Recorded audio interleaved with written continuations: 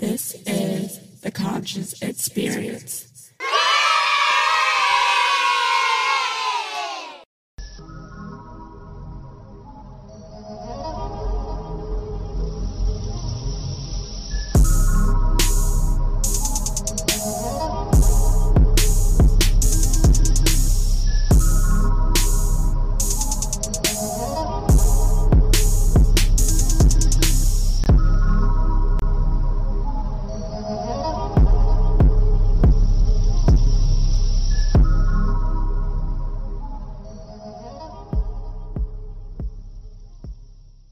You guys good?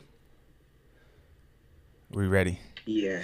Hey, and the task force is back in the building. You know what we do whenever we got Raagas, B-Lab, and myself together, we get shit done and we break shit down, baby. We are. We have so much to get to.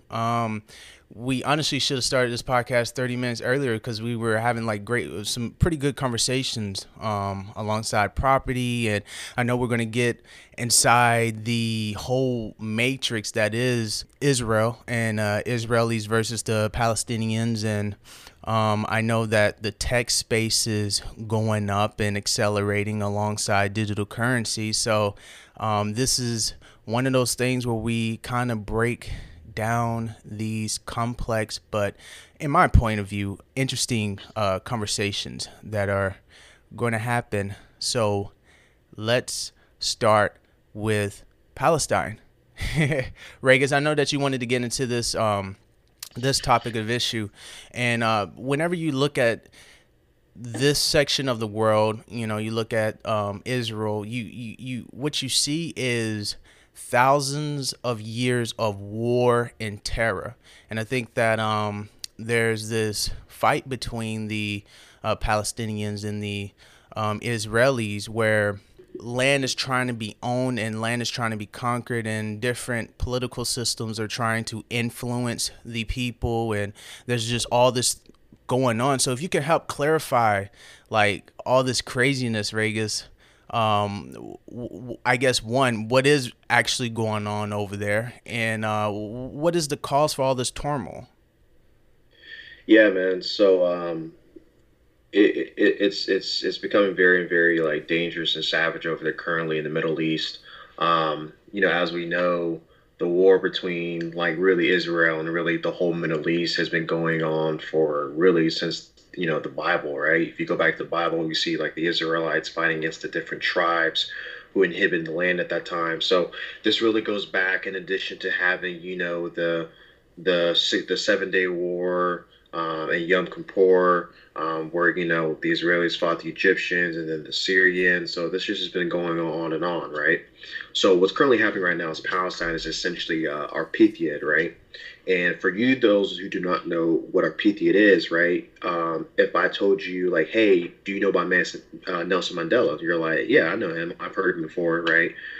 South Africa guy, that's pretty much all you know, right? Apartheid? Yeah, apartheid. Arpithiad, apartheid, So, so back then, so this is how it happened, right? So obviously in South Africa, right, you had the Zulu Nation, right, the fiercest warriors in all of Africa, right? That's what they're known for. They even created a movie about them, back in the 1960s, right? So the British came in there, right, along with the Dutch, and the whole Afrikaner, right? That's how that term got coined, because essentially, you had Dutch farmers who started, farming land. And essentially, it was another imperialism / colonialism that happened, right? So imagine yourself being in your own homeland, and then you see four foreigners, and they take over your land and essentially enslave you, right? So their whole economy, what we call the Boers now, which were the Dutch, right? Their whole economy was based on slavery, right? And that's how we had the Boer Wars and everything. When the British said, hey, slavery is illegal, you can't have this. And then that's how those two wars happened. We fast forward the 1940s. Then we had, the National Party rise up in ranks and essentially take over South Africa and create, Arpithiad, right? Or, what Dunlap calls it. So essentially, this is so. Imagine this. Imagine saying, "Hey, we took over your country, and now we have this social class system. So whites or Afrikaners are at the very top, like they have all the power. Then Asians, then coloreds, then actual Black Africans, right?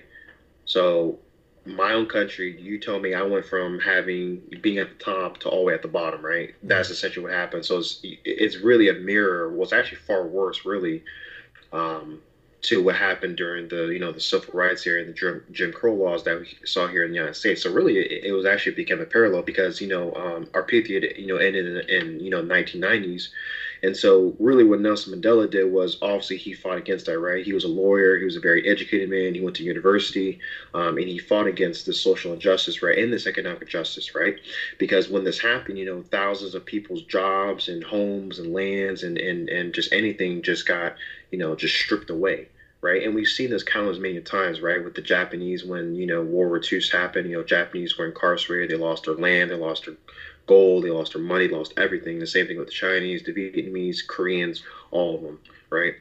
So fast forward, Nelson Mandela finally gets out, and then that's really the whole genesis of that movement. So what we're seeing right now in Palestine is the same exact thing, but with Israel doing that, right, with the annexation of the West Bank, right, and the Golan Heights as well. So, right now, currently, current administration, the Israeli annexation is a culmination of a 4-year effort to join, President Netanyahu's assault on Palestinian rights.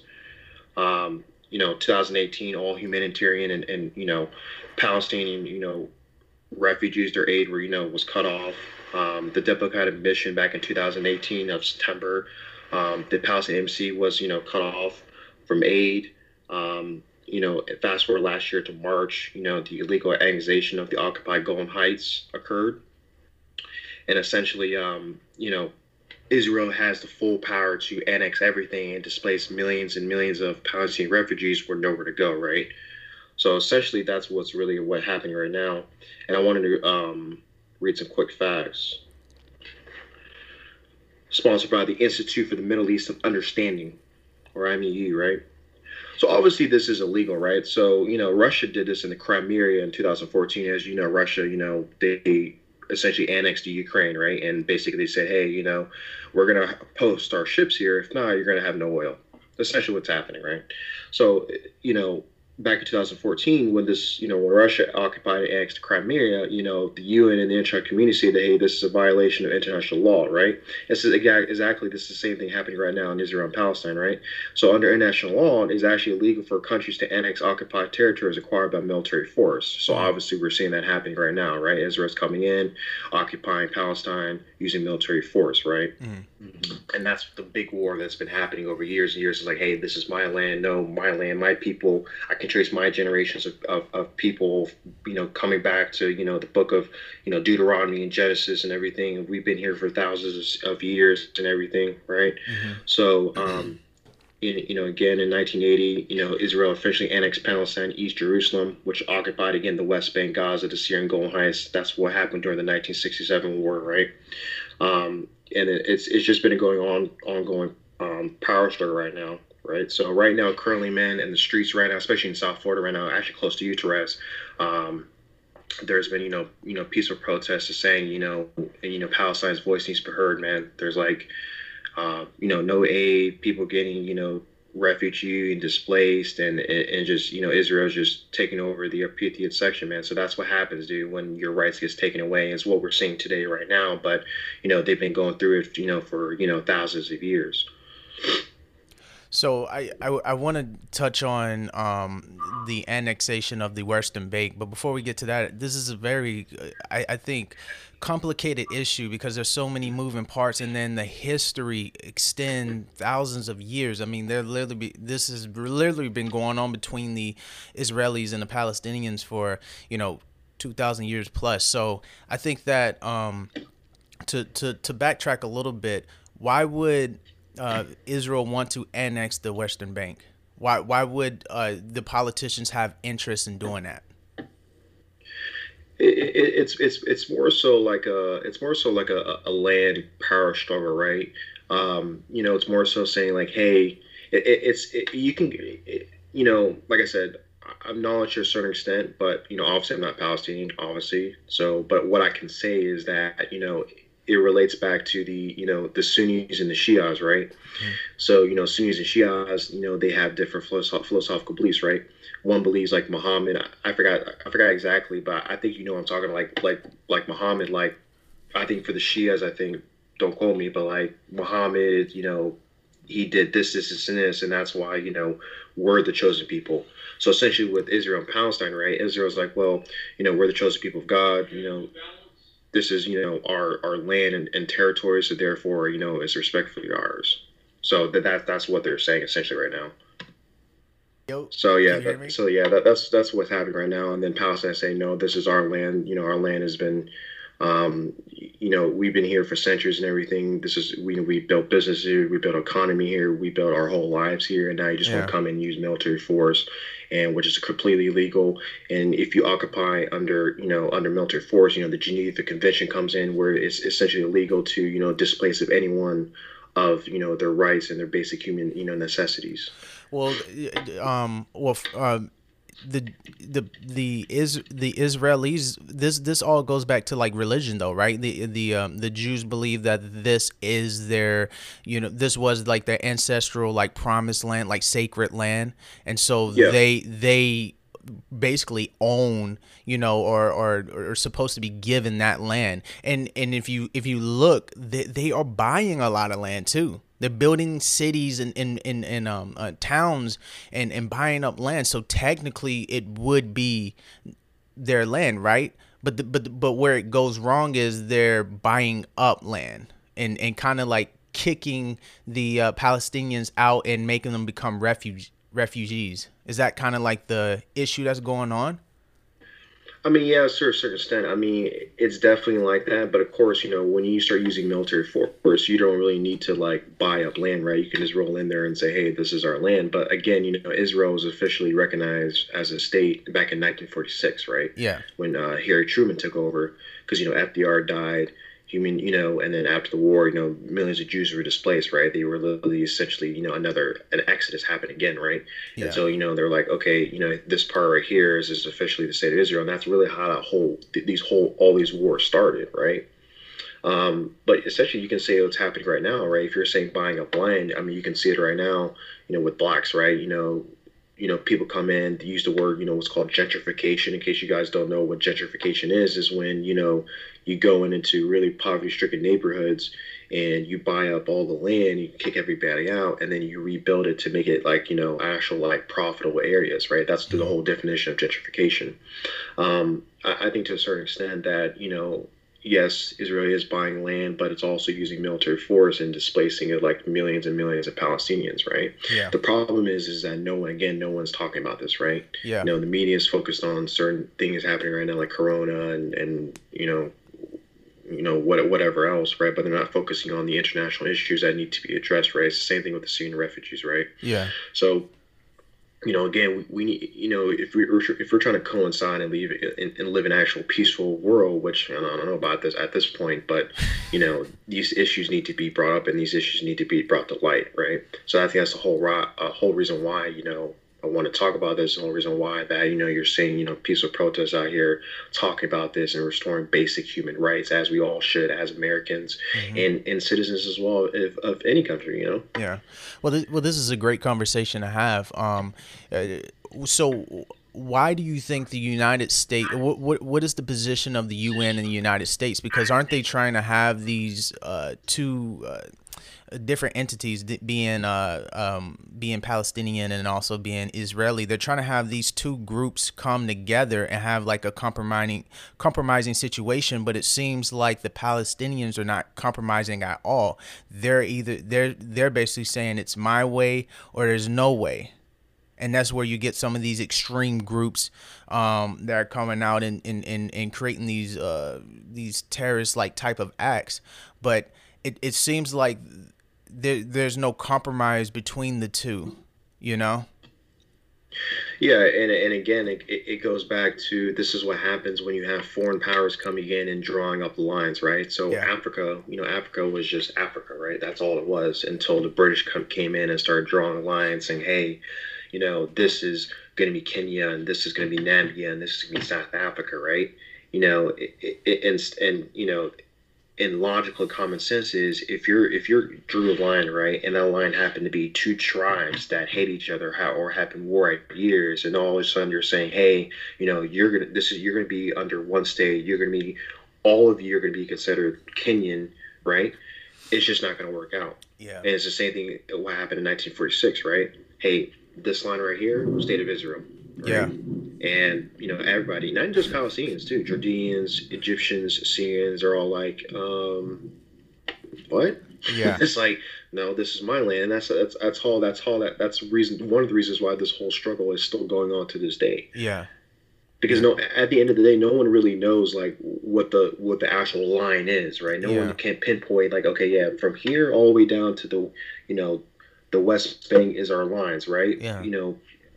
Both sides have been saying this for generations, saying, "Hey, my land, our land is from the West Bank to the Gaza Strip, and that's us right there." And then all this is happening right now. Yeah. Yeah. So And it sounds interesting. It What's up? sounds like it really sounds like it was about money and special interests, but then they tried to prove their point by getting religion involved. They're like, well, see, nah, it says in this book here, but like the intent wasn't about religious. It wasn't about religion at all. They just put them like they just move. It's like it seems like a repeatable process because first they, what happened in Germany, so they made Israel and now Palestine, but it's just like who's to say that they don't move the Palestinians somewhere else to another group of people and like the cycle kind of continues. Well, I think it will continue, and it goes back to the point. Like, yeah, you're right. It always comes down to monetary interest, right? One of the reasons why is the British entered World War One, right? Is because Winston Churchill wanted the oil in Iraq, right? He was like, we need oil to fuel our war machines, in Iraq. So that's why essentially that's why the British were in Iraq, right? Mm-hmm. In fact, and history lesson, kids, in case you didn't know. How do you think Saddam Hussein got his army? How do you think he got all these tanks? Because it was under British rule. Iraq was under British rule at the time. Dude, the whole Middle East before it just got completely destroyed was the place to go to. If you were a playboy, if you were a single bachelor, dude, you would go to the Middle East, dude. You go to Casablanca, you would go to Iraq, you would go to Afghanistan even, and you just party there. That was the place to go, right? Because it was all controlled under, either the French, the British, the Americans, right? It was all controlled, and it was obviously because of the natural resources, i.e., oil. That's what fueled the war economy. Mm-hmm. So, you're right to your point. It just all comes down to monetary interest, and then that's when it starts to come into play. And I feel like that same interest is why it doesn't get any play because I feel like we work with Israel as Americans, so our special intelligence agencies, and we have underlying, I guess, alliances with Israel to where why would we say anything? Yeah, true. Yeah, it's a good question. That's a good point. Right. I feel like it would be up to the people because obviously, like, it's fucked up. Yeah. But man. Yeah, it's interesting to see the political moves that the Trump administration has kind of administered throughout his tenure, especially kind of siding with Israel and saying to the Palestinian people, like, look, if you guys don't compromise, like, they're going to keep taking up the land and pushing you guys out, and you guys are basically going to be fucked. So there needs to be something where you guys can compromise, and so there isn't this ugly situation. Because I mean, you're looking at these situations, it's all word value, but if you look at it from a face value point of view, people are dying. People, war is happening, people are dying, and people are getting kicked out of their place of living. That would be insane. Imagine if someone told you couldn't stay here anymore because of, your ideology or what you identify with. You get kicked out. It sucks. It's crazy. And I think if it's like a third party that just moves somebody there. Yeah. Yeah, I think it goes back to the last episode, B-Lab, where we were kind of expanding on the whole spiritual paradigm that's happening amongst humanity. It's really happening in America, where the masses is kind of waking up to how flawed and ineffective this machine is, the political machine, which is the democracy of the United States. And then also protest around the world in Hong Kong and other places where the people are just fed up of the same BS that has been here since the start of time.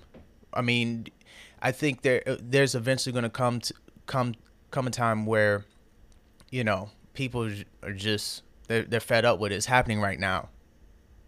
Yeah, and I have like a story that coincides with that too, because yeah, in the last episode we talked about, basically, the matrix of the system was really the foundation was the monetization of nature and people forcing people or tricking people into needing external things instead of realizing that there is, everything's here for us. So with the improvisation or implementation of money, it basically, put a price on nature. And so what that meant was that, the same way that kind of the Israel and Palestine tried to kind of use religion as a justification of how to separate the land, somebody can also basically say, "Nah, man, I bought this land." But before, people, you couldn't buy land. You know what I'm saying? And so, for example, if you look at Haiti, I just saw like an interesting story about Haiti because people kind of take the face value of things and don't really understand that they might have been like led astray. For example, the same people that, for example, if Israel wins, they're going to tell the story to the Palestinian children of what happened. And they might not understand the atrocities that took place because the people that won will tell their children what really happened, and then the true story will get washed. So with Haiti, you look at, Haiti's the poorest country in the world. But, 100 years ago, or not 100 years ago, but like in 1800s, 1700s, Haiti was, a thriving population. They sold most of the world's like sugar and all that type of stuff. And they were the only place to, have a successful like slave revolt and, free themselves from the French. And people take a lot of pride in that, but they don't realize that the reason why they're the poorest country in the world is because the French made them pay back their debt because technically they were property. So they said, hey, if, unless you pay us back for our property loss, we'll come back. And they had like warships at the ready outside of the island. So saying like, hey, if you don't pay us back, and it was like, in our dollar terms, it was like maybe $21 billion. Then they would just basically, come back and take the island. So technically they weren't free. They put a monetary debt on top of their head. Mm-hmm. So the Haitian people are basically still paying that debt. I think something happened in 1940 when they finally came close or whatever. But I mean, like, that's pretty much why Haiti's so poor. And then you got other entities basically exploiting them as well with their exports, such as like rice and different things like that. So it's like, when you look at money, it's like basically the French, enslaved them, their land. Once they got free, they basically said, "Nah, you got to buy back your land from us, or we'll just take it back." So like they never were free, if that makes sense. Like the chains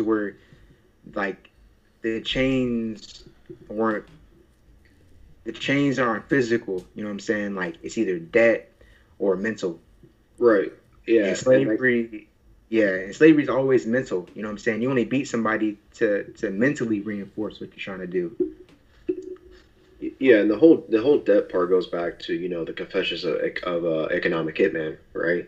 So another way, you don't have to always go to war in order to take over a country, right? It's the same thing with with companies, right? You don't all necessarily need to keep shorting the stock. You know, what you can just do what's called a hostile takeover, right? Like what Carl Icahn did for many companies, essentially threatened saying, hey, if you don't turn around, then I'm going to basically dissolve this company, right? Because he had enough money, right?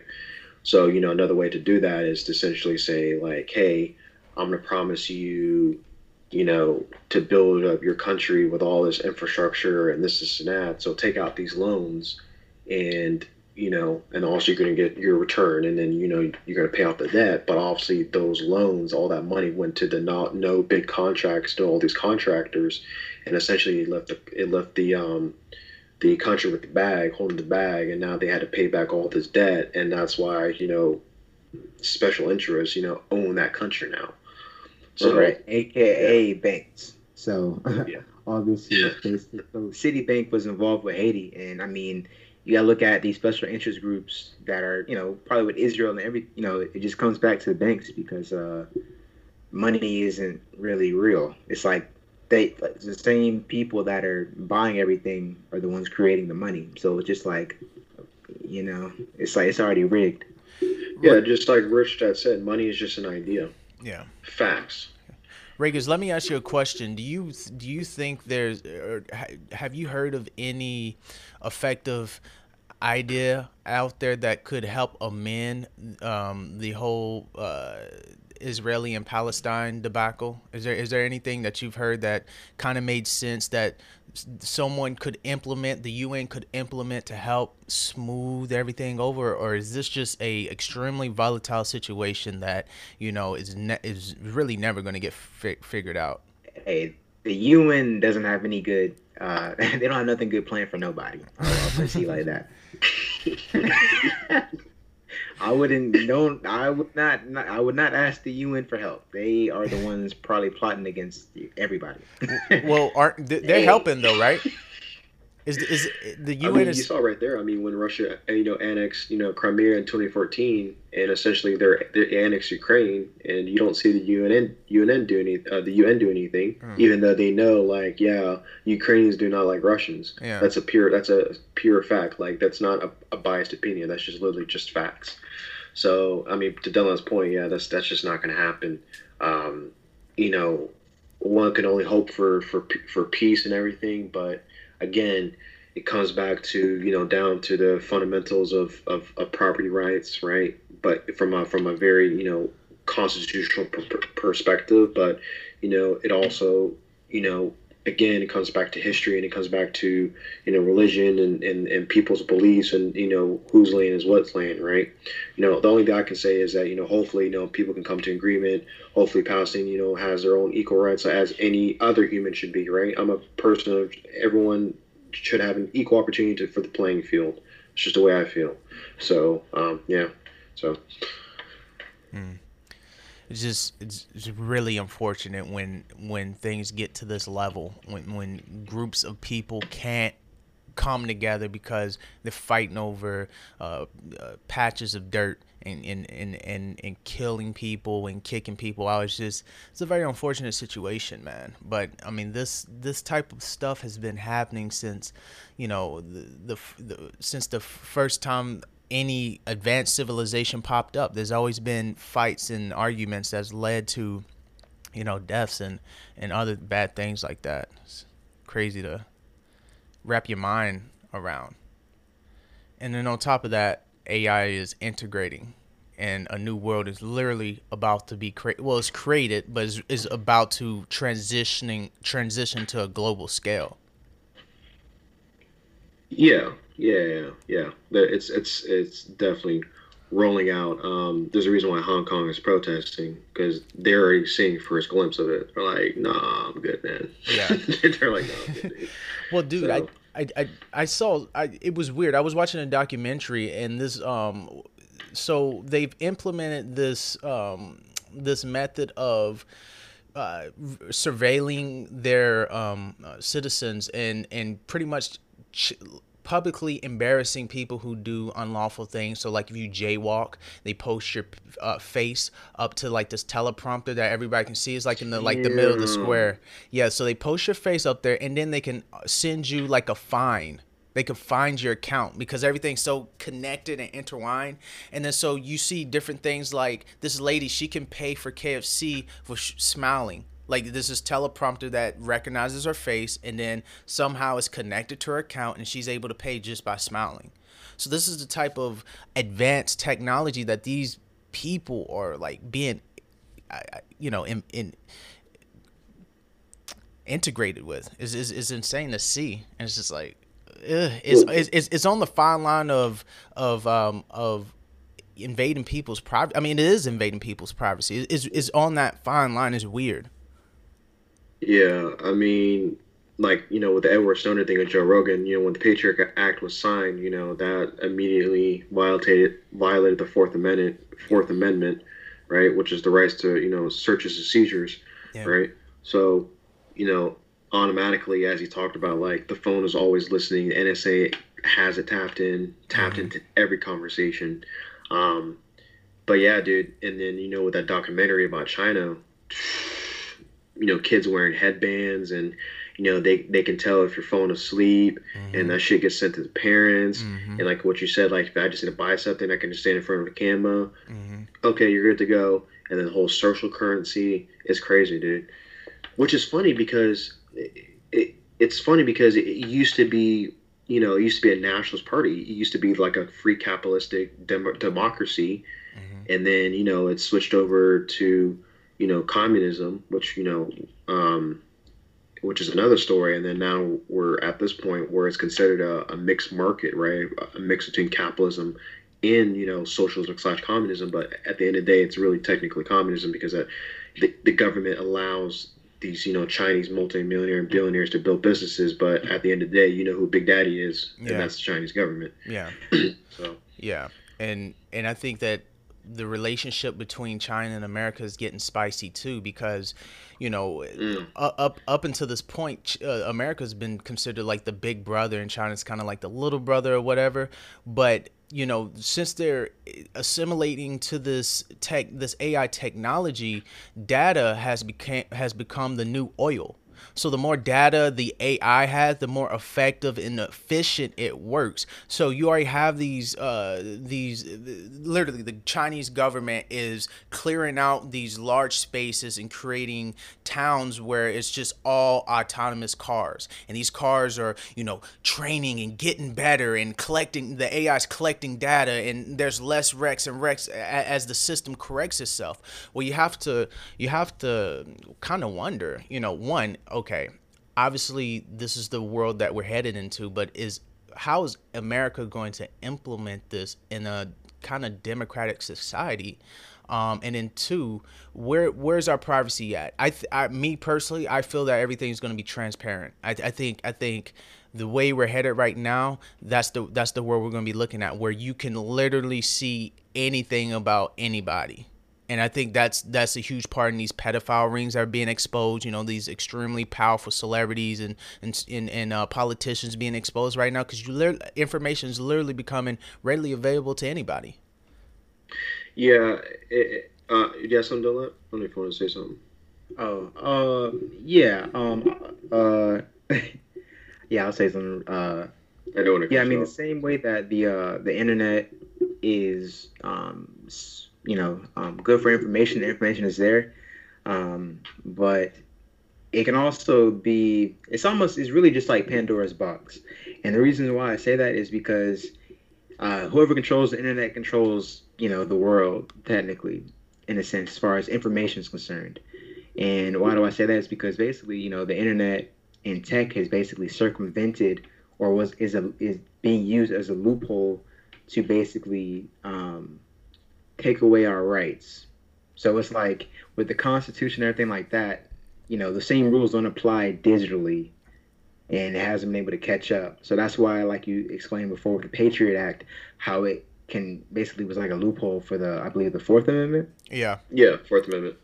And but the internet as well, you can get banned or shadow banned, and basically they can burn books. So you know, you might look for something and it's not there anymore. You know what I'm saying? There might Mm-hmm. be a reference that you saw, it's not there anymore. You know what I Mm-hmm. mean? And the same way that they and there's no privacy, so that means that they can pretty much they know everything you're doing, Mm-hmm. what time you did it, Mm-hmm. how long you did it for, and then they could definitely probably blackmail you even better than they could in real life. Yeah.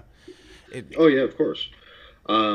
You go back to your point, Therese, about the whole full transparency. I mean, there was that movie called I think called The Red Circle with Tom Hanks, and basically he created. I didn't watch like the movie, but I saw the trailer. Basically, it was like this program where this like essentially a drone would like it was capturing this whole person's life, mm-hmm.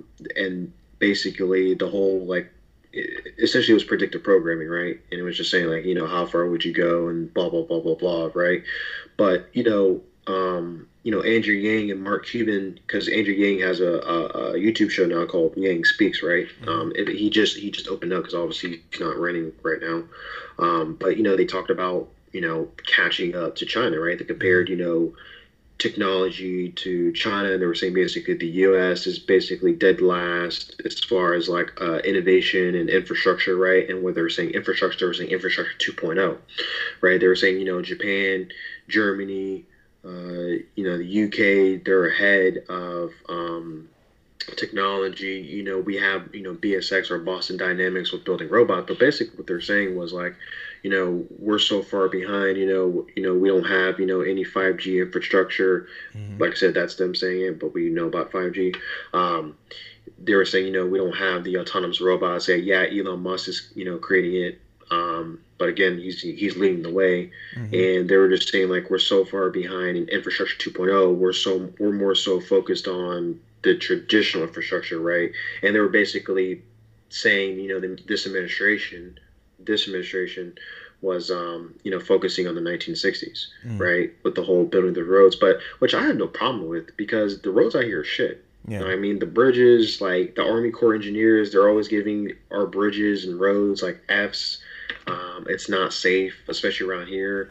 So I have no problem with building, infrastructure traditionally. But yeah, Mm-hmm. I think there needs to be some type of infrastructure revamp because at the end of the day, there's gonna be a new wave of job losses like from 2008, and it's gonna be automation this time. It's not gonna be stuff sent to India and China and Vietnam, Mm-hmm. but this time it's gonna be jobs lost, like Yang said, to automation. Yeah. And yeah, we need to tax it. And yeah, we need to charge whatever a robot can do the same thing as a welder and put a 15% tax and then contribute that 3% tax to investing to further automation, everything like Cuban said. So America does needs to catch up if it wants to stay strong, if it wants to keep its reserve currency status, right, if it wants to still become the innovators, because Mm-hmm. again we saw this in the 1980s when the Japanese took over the automotive industry and basically brought down the automotive industry. And if it wasn't for the government, we wouldn't be seeing Ford, GM, any of these companies anymore because of their complacency, I should say. Yeah. Well, along the tech space in China, like the top entrepreneurs are predicting that China is going to catch up to America in the tech race. Their AI, their technology is going to catch up to America in 2025, and in 2030 they predict that Chinese is going to be they're going to exponentially surpass America in technology, and that's the route that they're going. And their whole basis is data that's collected. The data that's collected again is like that super precious resource. It's like oil. It makes the AI better because it learns from its mistakes. It's like this linear learning. They call it like deep learning. Deep learning. Yeah. Yeah, yeah. Hmm. And so they're literally working on collecting all this data and perfecting the AI and making it more effective. It's weird, man. I think you said it long ago, Brian. Like what a time to live, man. We're not even in this world yet. Like I feel like so much is going to happen within our lifetime. It's going to be absolutely amazing, but insane at the same time. Yeah. Yeah. Yeah, no doubt. Shit. And I think one of the more interesting things that I saw from Jeff Bezos is he kind of scripted out Amazon of the future, like the Amazon world of the future. And initially, essentially, it was like this visual diagram that showed Amazon drones everywhere delivering different type of packages to people's places or whatever. But even like that aspect, like delivery, like the type of influence Amazon and companies like Amazon are going to play a huge part in this tech world is going to be huge, man. And it's weird because like you said, Raagas, the infrastructure in America is, there's really no infrastructure. But then on the other side of that is like 5G.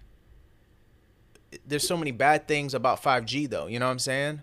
Once we start integrating all of that, so like there's like this compromise. Yeah, it's like with anything, right? It's a compromise of, do you want to get left behind, or do you want to keep evolving and and keep growing? I was just listening to Jocko's podcast yesterday with Jeff Higgs, Black Navy SEAL dude, and he brought up at the very end, it's called the Kardashev cycle. It was like this astrologist slash like who dealt with the zodiac signs and all that. But basically, right now, coming together like and figuring out a type 0 and a type 1. Right now, I think we're a type 0. I think type 1 is like where humans, come. I may be going off in a tangent right now, but basically humans, gather the natural energy in the world and use it for the better good. It's a very interesting theory. I haven't looked deep into about, but I just found that very interesting because, excuse me, America at a point, at the end of the day, no matter how fucked up it is, because we see it all the time, it's still the freest country in the world, and I would like that to continue, right? I like to, continue to live in a free capitalistic market and everything. But the only way, again, it's down to compromise, right? It's down to, do we just want it to continue to live in the Isolation?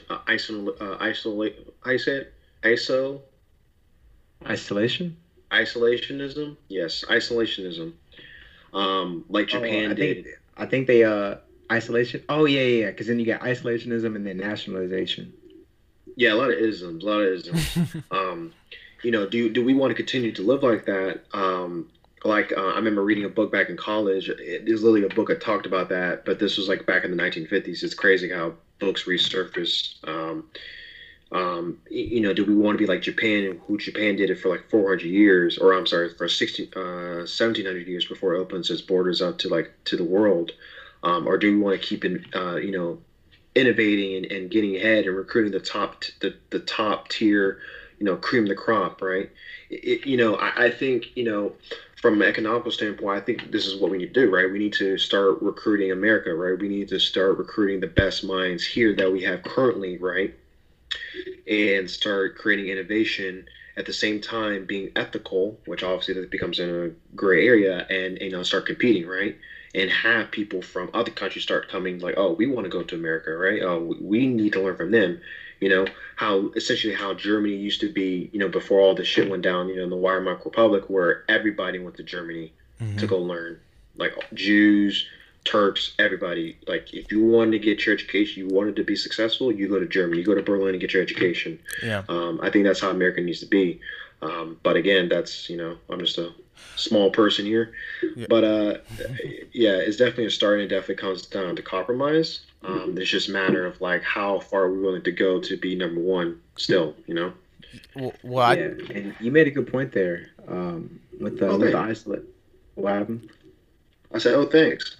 The isolationism, because if you look at it, really, that's the only way to really win the game, if that makes sense. Because if you look at, you got Japan, but if you look at, an example of Wakanda, obviously Wakanda isn't real, but it gives you something to possibly shoot for because they were isolated and they were able to grow and manifest outside of the current system. And, if we keep we're playing a silly game, and everybody's kind of understanding what's going on with the money and everything like that. So if we were to able to isolate ourselves and play a different game, we probably get different results. And because I mean, all we're gonna do is like, yeah, you can close the border, this and that, but we're still playing the same game. We're gonna get the same results. That's why things seem to repeat themselves. So, like how you said before, I think how somebody quoted, I guess they rated societies or humanity potentially. I guess you said like category one or something like that. Yeah, it's called the Kardashev cycle. I'll send it to you boys afterwards. Yeah, essentially it's like it goes from type 0 to type 1. Essentially, like human beings like manifesting the natural energy of the universe. You know, kind of like how we guys talk about this and Joe Rogan does and everything. Yeah. Yeah, yeah, So go I've ahead. actually I've seen that and I've heard it, but I didn't. I've heard about that, but it made sense because like when I heard about it, it was based off of somebody that was talking about like extraterrestrials, Yeah, yeah. and basically like that's how before this system um, was here. That's what the ancient systems used to use as far as like all the ancient civilizations, as far as like the Mayans, Egyptians, the Babylonians, and they just lived off the earth and things like that, and got their power from the earth or in tandem with the earth and natural resources, and they have the most contact with, I guess extraterrestrials, or they still have, mysterious feats that they were able to accomplish that, currently we don't understand. But I think it has to do with that type of I guess uh, civilization or a goal of civilization. We don't have a goal of civilization, like as far as that. Like once again, we've been tricked into trying to source external things instead of internal things, such as ourselves and the earth. So that's what we're Hmm. doing with technology. We're basically giving our power to technology. You know what I'm saying? Mhm. We've given, our physical power at first, but now we've given all of our mental power. Why? Because we need a calculator now. You know what I'm saying? We can't remember more than one password. We can't remember phone numbers now. We basically given up our humanity to basically join the machine. And I don't think, it might have been part of the plan, face ass, but I mean, that's what we're moving towards. And it doesn't, whatever, whatever benefits are insurmountable to what we probably once had or what we're capable of. So we're also giving up our potential because we're not chasing our potential as human beings. We're chasing what we believe, external things can provide to us, which is like the trick itself. Yeah. Hmm. The great archaeologist Graham Hancock kind of put it in a way where, like he said, the great civilization, the human civilization, is like a adult who's suffering from amnesia. Like we forgot all the historic brilliance that was going on with the first, very intelligent ancient civilizations such as Egypt and and different civilizations that were kind of where the Middle East is in, where it all started. We lost all those teachings, and now we're kind of searching for external power, like you said, instead of looking inside and empowering ourselves. And we're seeing the ugliness, or we're seeing the outcome, the negative outcome of what happens when you do that. War, bullying people, killing people, causing people to become refugees. All of this is because there's this intense search, this intense hunger to have this external power. Yeah, it's like we've been basically just led astray. Yep. Yeah. No lie. But you know what's great, man? It's like there's this If you great listen to this podcast, you're in good hands. Yeah. right. All Yeah. safe is But there's this great awakening that's coming, or that's here. People are Shouts waking to up, Israel man. first. Yeah, you know. it's But yeah. I'm going down the rabbit hole with this thing because like there's this. So all right, so as you know, I watch a lot of anime because who doesn't though, right? Um, there's this one show called Attack on Titan, fire show. I just now watched it. I slept on it for so many years. Essentially, the whole plot of the story is these people's minds were wiped from history, right? They were like, okay, this is the only thing we know. But books show like, hey, you know, there's these history books of like the ocean and the sea and these lands, and then there's so many things out there in the world. But what if our minds were white? What if we knew everything and then the shit just like our minds were white? Kind of like how Men in Black when he was like, "Hey, look into this," and Yeah. they did thing and you don't remember, Yeah. right? I feel like at one point we knew everything, like we knew all this stuff, and then because again, what is history? What is history, right? Yeah. It's his story. Yeah. It's oral. It's folklore. It's like Yeah. the Vikings talking about Ragnarok and Ragnar, and then Floki and talking about, the stories about them, and they got passed down to traditions, right? Uh-huh. I just feel like we knew everything at once, and we're just and we've been like you said, in the age of Aquarius. Now we're waking up. Now we're like, okay, we're back. We're, Yeah. we're, we're getting back to that level of enlightenment of being to the top of Maslow's hierarchy of needs. Yeah. And we have certain things that can help advance our perspective too, like psychedelics. And I think that is becoming more mainstream. And the more that becomes more mainstream, I think the more people are going to be able to analyze their ego and check their ego and really begin to ask the important questions. Yeah. Mm. And yeah, interesting enough. I mean, even to that point about like, you know, kind of our memories being wiped and things like that. I feel like that's the whole point of like indoctrination potentially, because I mean, you could teach a you could teach a dog to meow like a cat, or what I'm saying, you can pretty much teach a monkey or a gorilla sign language and things like that, and kind of teach them you know not to be themselves. You know what I'm saying? Like, you can kind of basically just, uh, kind of um, indoctrinate them into a whole different system. Honestly, like if we wanted to, we could teach, basically like kind of like how pets are, right? How Hmm. dogs are so far from a wolf, but we know they come from a wolf because Hmm. you can kind of manipulate them.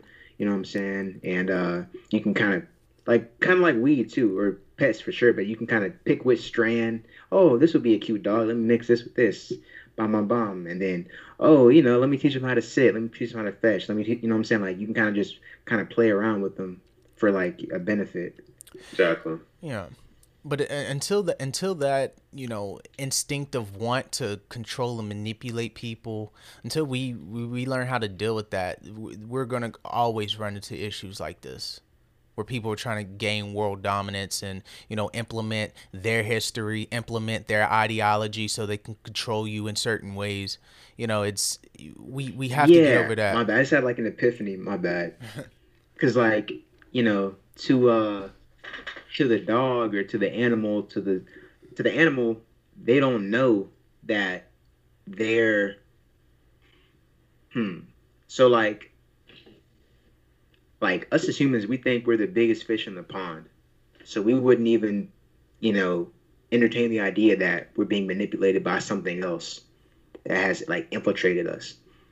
So like the same way that we did that with other animals and we currently do, who's to say that there's not nothing more? Because obviously, scientifically, you look at the possibilities that there is other life within this galaxy. Who's to say that at a certain point, it's almost like that movie Avatar. Hmm. And so that's why it's like people probably think, that it's just humans, but like we're acting out of our nature. And that's why this awakening is here, because we're so far from our nature that, it's kind of hitting a point to where it's just like, what are we doing? But isn't that ironic too? Because Exactly. because that thought of only thinking that you're here, like you're at the top, that's the same egotistical attitude that's helping us eat ourselves right now. Yeah. It's Well, I this. mean, even as a race, like even Yeah. as like human beings, you know what I'm saying? Like, um, it's like there could be a bigger, like uh, we might not be the biggest, we might not be at that hierarchy. Like we might not be at the top. I don't know. Who knows? Yeah, man. But and that's the thing. We have But definitely like that movie Avatar, though, for yeah, sure. yeah. But we Oh have yeah, there's definitely other beings in this universe, bro. We're part of one. What is it called? Solar system out of many solar systems. Yeah, yeah. And scientists say that there are galaxies. other My bad. dimensions Yeah. as well. There's other dimensions as well. So it goes on and on and on. And we have such a limited knowledge. So to think that, we're the only beings or we're the top tier beings is just absolutely ludicrous. Absolutely insane. Um, Man, you guys got any more points you want to touch up on? Talked about. Well, again, I just want to bring up the fact that I think we're gonna have to. I want to retouch on the defunding the police because I want to the whole again in democratic run cities again where you got Mayor De Blasio paying the streets of New York instead of giving extra funding to the police department, and cracking down on crime because I think it was either there or Atlanta or Chicago. I'm sorry, like a 7 and 14-year-old was shot over the Fourth of July weekend. Um, again, I talked about this last time, and if you don't know what I'm talking about, go back to the episode where we were talking about Patriots versus Democrats, right? Um, I talked about defunding the police and everything.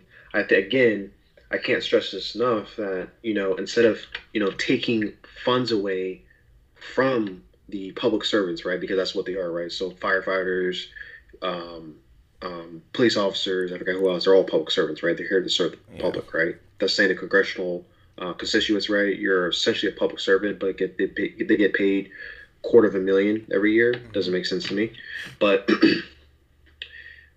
we cannot defund the police. Even Joe Biden says that. He even says it. I know why he says it because of the 1994 crime bill, but that's not the point. The point is that you just can't not have some type of governing entity.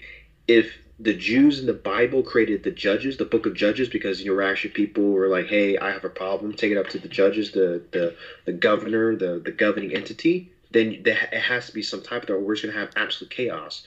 You know, like if we don't have, I'm going to go on a rant here, if we don't have a governing body to control the situation, we are going to have massive anarchy in these streets, right? The BLM, which used to be a movement, but now it's a Marxist group, because that guy literally, I forgot what, I think you guys saw it. He went on like on CNN or Fox News, and the anchor was like, you're talking about like destroying the whole system if we don't get our way. That's straight up anarchy, dude. Mm-hmm. That's not what this movement's for, or what the movement, political ideologically should be, right? The whole point is that we need to again allocate money to training, right? And we need to extend police academies. You can't just expect someone to know everything and deal with any type of situation for 3 months into academy and then you're good and then not stay in shape, right? That's another thing as well. And the reason why I'd say this is because again, I go back to history and I go back to lessons, right? Samurai, right? They were very disciplined in their craft. They were very, they would train constantly every day because when that one moment when they would go into battle, they were for sure to win. Always also what they thought.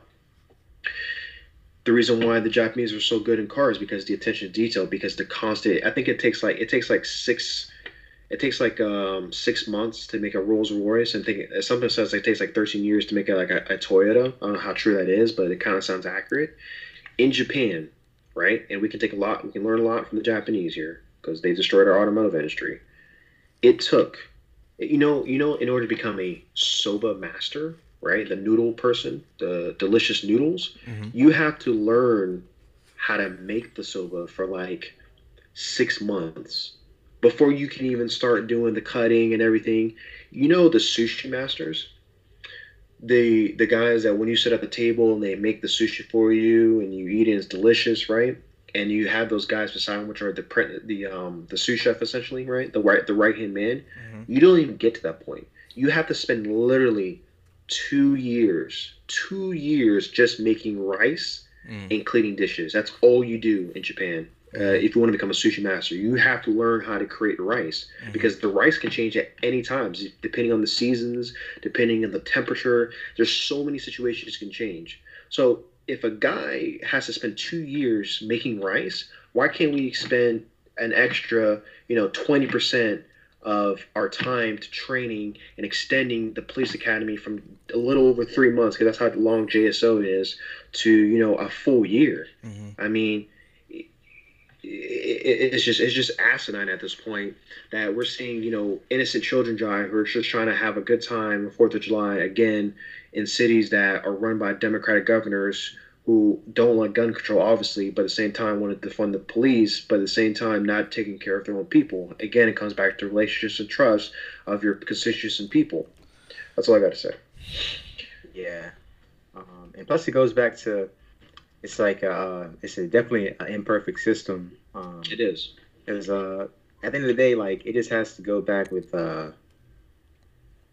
virtue and morals. Because training, yeah, training, but like it'd be different if it was just like, I mean, you don't gotta. It doesn't matter. No amount of training is going to teach you how to be a decent person. Right. So like what we're seeing has nothing to do with training. Hmm. And it's like there's just bad apples, but they're basically like almost put there like isn't like there really aren't any coincidences. You know what I mean? Like all this is really happening in democratically ran, you know, states and things like that, and like um, it hmm, it's like even with the defunding them and like it's blatantly obvious that most of these like the Black Lives Matters movement and things like that at its core is like a Marxist movement, and everything that's happening right now is basically trying to bring on anarchy itself, and yeah, I don't know, man. I feel like basically whatever you just got to be careful what you're taking part in because they don't a lot of things don't have the best intention for you, basically. Well, yeah, and to rebuttal your point, I mean, yeah, you are right. The apple doesn't fall far from the tree, right? Yeah. But again, it comes back to having psychological evaluations. It comes back to having these tests because if you try to apply for a federal job, yo, it's so strenuous, bro. Any type of federal job, FBI, Secret Service, you go through these like extensive psychological evaluations because they got to see you like, hey, man, you're going to be dealing with, crime lords, you're going to be dealing with, protecting the president. Can you handle that stress, right? So, that's another fix, or not, I don't really say fix, but it's another a solution to the problem. But I'm trying to think right now. But yeah, you're right. It is not a coincidence that all this is happening right now. But again, it comes back to holding people accountable.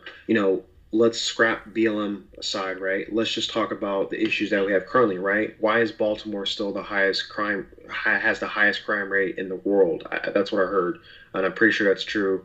Obviously because the police department's corrupt over there. Again, I think it's a Democratic run operation as well. But it comes back to holding people accountable. We the people holding people accountable for their actions, right? Like the NFL. Come on, man. Oh, we're gonna play. What was that song for during week one or something like that? Something about we're here for you. Like Shannon Sharp said, man. What does that do for any of us, bro? Like, oh, okay. All right, we're all right, cool, man. Appreciate that song. Oh shit, I'm still poor. Oh shit, there's still drugs still on my street. Oh yeah, that really helped me. Again, it's holding people accountable and say, hey man, we gotta see change here, dude. Like this whole like talk, man, about like we're here for you, but again, going back to the Book of James, man, it's all about action, dude. Are you donating?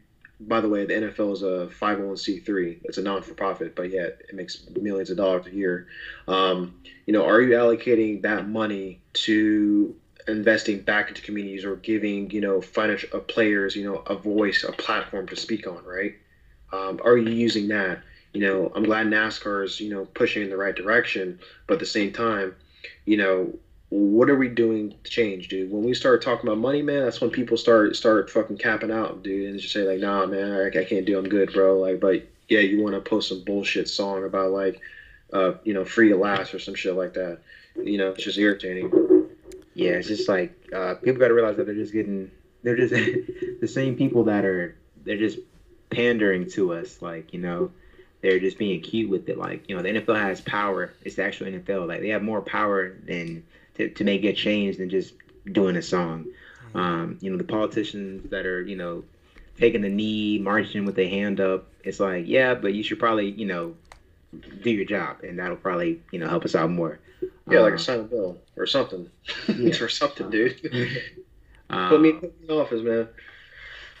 Yeah, man. Raagas for chairman. Yo, low key, bro. I was a long time ago. I was like, man, I was thinking I should run for governor, bro. I mean, shit. If Trump got in office, bro, then fuck it. Kanye running, fuck it. But also, yeah, I mean, even with the police, man, we definitely gotta. We don't. Only reason why we have so many police is because they have quotas for these prisons. So it's just like we got to get rid of the whole system. Like the police at this point are really just kind of like the flunkies of the system. Damn. And so they just kind of grab they're just people off the street. You know what I'm saying? Like they're not just like, it don't take much, and that's the point. You know what I'm saying? And they're just like it's a bigger system at play. I mean, because really what they're there for is to put people in prison. And if we can kind of dismantle that, then it won't. It'll thin itself out. Yeah, actually, my last. I don't know if you gotta say something because I want to say one last point, and I'm good. I don't feel like say something, Therese. Well, I wanted to touch on this. I think when you have a job that its sole duty is to enforce a law, that kind of attracts a certain class of people who've probably been bullied their whole life, and they want something to prove, like that, those type of individuals. And I think these are the type of individuals who are causing a lot of this turmoil in the police department, that's causing a lot of police brutality cases, because they have this preconceived notion that it's us against them, instead of trying to really protect and serve the community. I mean, you're a civil servant. You're a servant to the public. Your first thing is to protect and make rational decisions. And obviously, all of this is being exposed in the light. And going to your point, Raagas, the system should learn from the Japanese, having that understanding of having that implementation of discipline and assertiveness, and checking these guys out, having these psych evaluation. I'm surprised that that's not implemented in the in the process of picking polices. Like they don't do psych, I know they do their level of psych evaluations, they have to, but the way you labeled the regiment that the feds do, like they have these very assertive and intensive points where they're really trying to see what this person's made out of through these these tedious tests. Like the police doesn't have that. The police has like, again, I'm not JSO, but like the police, obviously there's a baseline standard you have to complete, right? So you have like the actual JSO test, right, to become a JSO officer. That's pretty standard across every department you want to go into, right? There's a firefighter's test, there's an EMT test, right? And then you have your, the physical part, right? Where, Dara, right? The recent shout out to Dara. Hope you're listening. But she said, yeah, when I was applying, right? And she was like, there was like this basic physical conditioning, right? I think it was like a 1.5 mile run. Like, come on, that's cake, son. And then you had an obstacle course, and then like I think push-ups and sit-ups, and then you're done. And like there's not like really a standard after that saying like, hey, you gotta like redo these requirements like every 6 months, right? But however, when you go to an actual agency, right, in the Fed, right, you gotta take a test, a standardized test, right? that gauges your personality, that gauges your judgment, that gauges situational, that gauges, and this is all public information. It's not confidential, by the way, in case the feds come knocking. So you take a test, right? Phase one, you take a test, standardized test, right? So it's situational, personality, preferences, interests. It's all these type of characteristics, right? If you pass that, right, if you meet their standard, right, then you move to a second test where they got to see how well you can do documentation correctly. Then you got to do a structured interview that's like an hour long. Then you got to do a fitness test. Then you got to do the background check, and so it's all this processes that take a year to even go to the academy. This is all pre-based on stuff. You're not even in the academy yet. You're not even, flexing or anything. You got to do all this stuff just to make it to that point. That's how rigorous and trained it is. That's a year versus 3 months. You see, you got the best of the best. Now we're gonna go. Now we're not gonna go into all that other stuff. But my point is it's way longer. It's more intensive in other federal agencies versus the local established on here. I think the local establishments just need to have some type of protocol. They need to have, again, training, psychological, jiu-jitsu, judo, sambo, capoeira. They need to have some type of training and not rely on a gun because you've been hitting the donuts, right? And I'm a cop, I can say that. So you gotta gotta stay in shape, you gotta get after it, you gotta have discipline. Discipline equals freedom. Jocko Wilk, hope you're listening, man.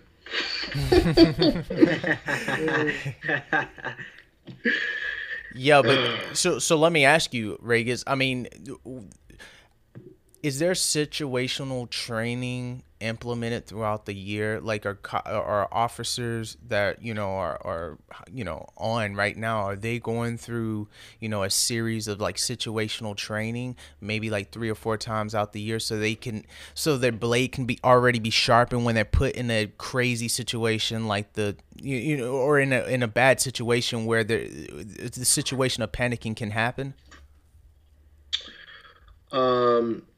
No, I'm not too sure about them, but for us, I mean, yeah, we got our annual active shooter training, right? Active shooter on so what do you do, right? We actually go through a live exercise.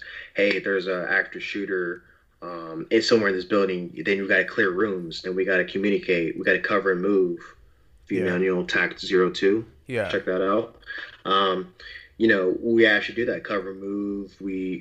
I remember our training, like, yeah, that's what we did. We did cover and move. We did situationals, like, hey, someone got shot, like, we need to figure out this out. We got a person who's really like in the different zones, right? Black means like you're not there, senses are not there, your emotions are not in check, and you're just all over the place, right? So you got to calm that person down. Then you got to deal with this situation, and you got all these reporters out here, and then you got to do all these type of situations. You say, okay, what do you do, right? So I can only speak for myself. We had that type of training. Again, if you're only doing 3 months, but again, if we're seeing this stuff here, then I just using inference, and I know there's just not enough. I just know there's not enough, right? I mean, if the guy's running away from you, dude, yes, he shot a taser, but it's a taser. If he's running away from you, he's no longer a threat. Yeah. That is a fact. He's no longer a threat. Yeah. If a guy said he can't breathe, and he have essentially a blood choke, right? Yeah. You need to take over. Hey man, I see a little stress here. Why don't you just cool off, man? I got it from here. Okay, cool. Yeah. Right. Like, it's another guy too. Like, make sure you're actually identifying the wrong person. Like, there was another guy. Like, the officers broke this black dude's ribs because they thought it was some other guy. But the guy was like, "Yo, I've been coming here for years, dude." Yeah. And it's just like, "Oh yeah, we have the wrong guy." The fuck, man. I did not know that, dude. Yeah. It's a basic shit, dude, and we're fucking it up, dude. Yeah. It just gives us a bad rap, dude. That's what I wanted to talk about, but I want to talk about one last thing, dude, which is group economics for Black wealth. But I wanted to see if you guys had anything before I go into that. I'll just add just one last thing to the last one. Yeah, I mean, like I said, all amount of training is not going to help people be a decent human being, and at the end of the day, like you said, the apple doesn't fall far from the tree. Yeah, the duty is protect and serve, but I mean the real basis was slave patrol. So, those interests are still there and it's still reinforced. Um, and that's pretty much the prison industrial complex. That's Dang. so it's like y'all. That's PIC. Yeah, man. So kind of like that's Flip what it that. kind of really enforces. That's what y'all kind of serving. That's what they serve and protect in a sense. So Yeah. it's like the community, the way it's structured, is based off that old system, and so Mm. it's like it has to really just be restructured as far as like who polices what community. You know what I'm saying? The people, for the most, from the beginning, the people that have been um, serving the people that they hate, technically, you know what I'm saying, or the people that they don't see any, that they don't almost want, like in certain neighborhoods that they don't live in, or you know, etc. So I just feel like it needs to be reconstructed with the true nature and true identity of the times, which is really to protect and serve the community. And Yeah. there are good people that are that want that to happen, but that's not the basis that is built upon, Yeah. and that's what needs to, I believe, change. Facts. Facts. All facts here. All right, But Rick. so like yeah, man. So the last thing for me, man, I want to talk about is essentially Black economics. I sent you guys this IGT story from Black Renaissance Wealth, dude.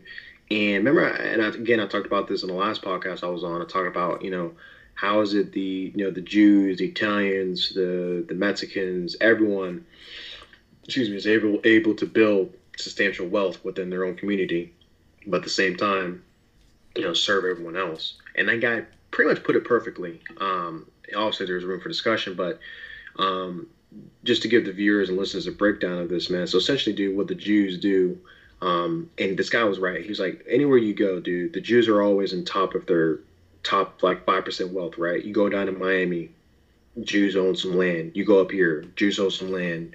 Or you go up to New York, Jews own some. They got some wealth. They got some wealth up there, dude. California. No matter where you go, dude, they're on the top. Why? It's because you know, and I'll basically paraphrase this. Essentially, they're asked their kids saying, "Hey, what do you want in life? Okay, you want a Porsche. Okay, what color? What brand? All right, so you need to save this amount of money. Then you need to, in order to save this amount of money, right? You need to become like a high net worth individual, like a doctor, lawyer, accountant, or something like that. Then you need to open up your own business, right? Then you need to get 10% of whatever you make and put it into the pot, right? We call this into the pot of wealth, right? And so you keep doing this in perpetuity, and then when the next person wants to build their empire, right, you help them. So that's how that works, dude. And I was like, damn, that's pretty simple, right? You save 10% of your net worth, essentially, right? And you put it in this pot, and then when the next person needs to, build their business or start up, that's how you start creating wealth. That's how you start, loaning out money to each individual, and that's how you start owning all these businesses and real estate and banks and everything. That's how that wealth happens. And I was like, wow, that's just a simple concept. And of course, having, a life insurance policy as well, in case you need to cash out anything. But I was like, wow, this is just like so simple. But yet, I think that's the move. That's the move that needs to be. But of course, now it was like we're just talking about old relative money, right? The new money, cryptocurrency. Shout out to Bitcoin. That's the new thing. And I think Akon is about to launch his crypto coin too, Acoin, in Africa soon, I believe.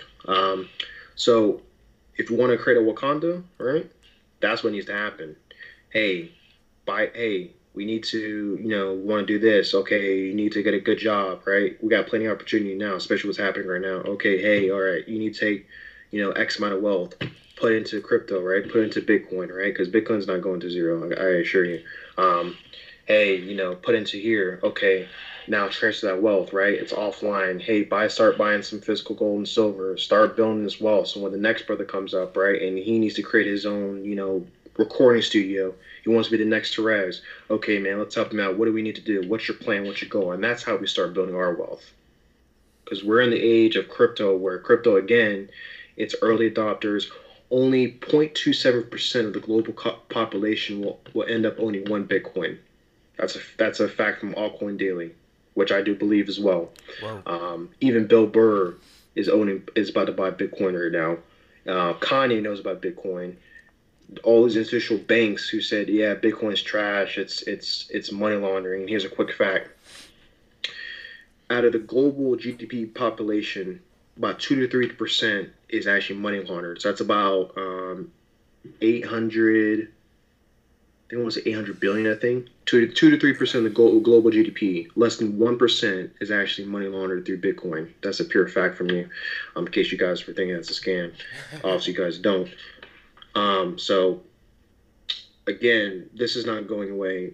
Yes, some coins are going to go away, but the fundamental values of everything that we see now, it's not going to go away. We have banks being, we have SEC Bitcoin funds that are being launched right now. So I think that's the direction that we all need to go through in order to start building economic wealth like everyone else has. And you can follow the money. I mean, it all leads to Silicon Valley. It all leads, to these major corporations, tech corporations that are in China. This is where all the money is going. It's going towards innovation. So, I think you got to keep up with the times. And if you don't, you get left behind. So, B-Lap, you got any last remarks, buddy? Nah, man. I feel like we hit everything, and yeah.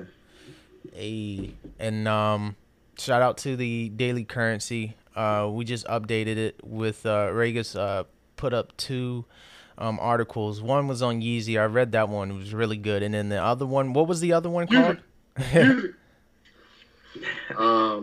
It's about DeFi, man. The new way to have passive income, dude. Yes. But with caution. Yes, and we need that. So check that out, please. If you want to build those assets and have that cash flow coming in, check out his articles. There's some really good tips, really good recommendation, also some really good insight on there. So it's thedailycurrency.com. Check it out. And that concludes this episode, man. Thank you guys for supporting. Signing out.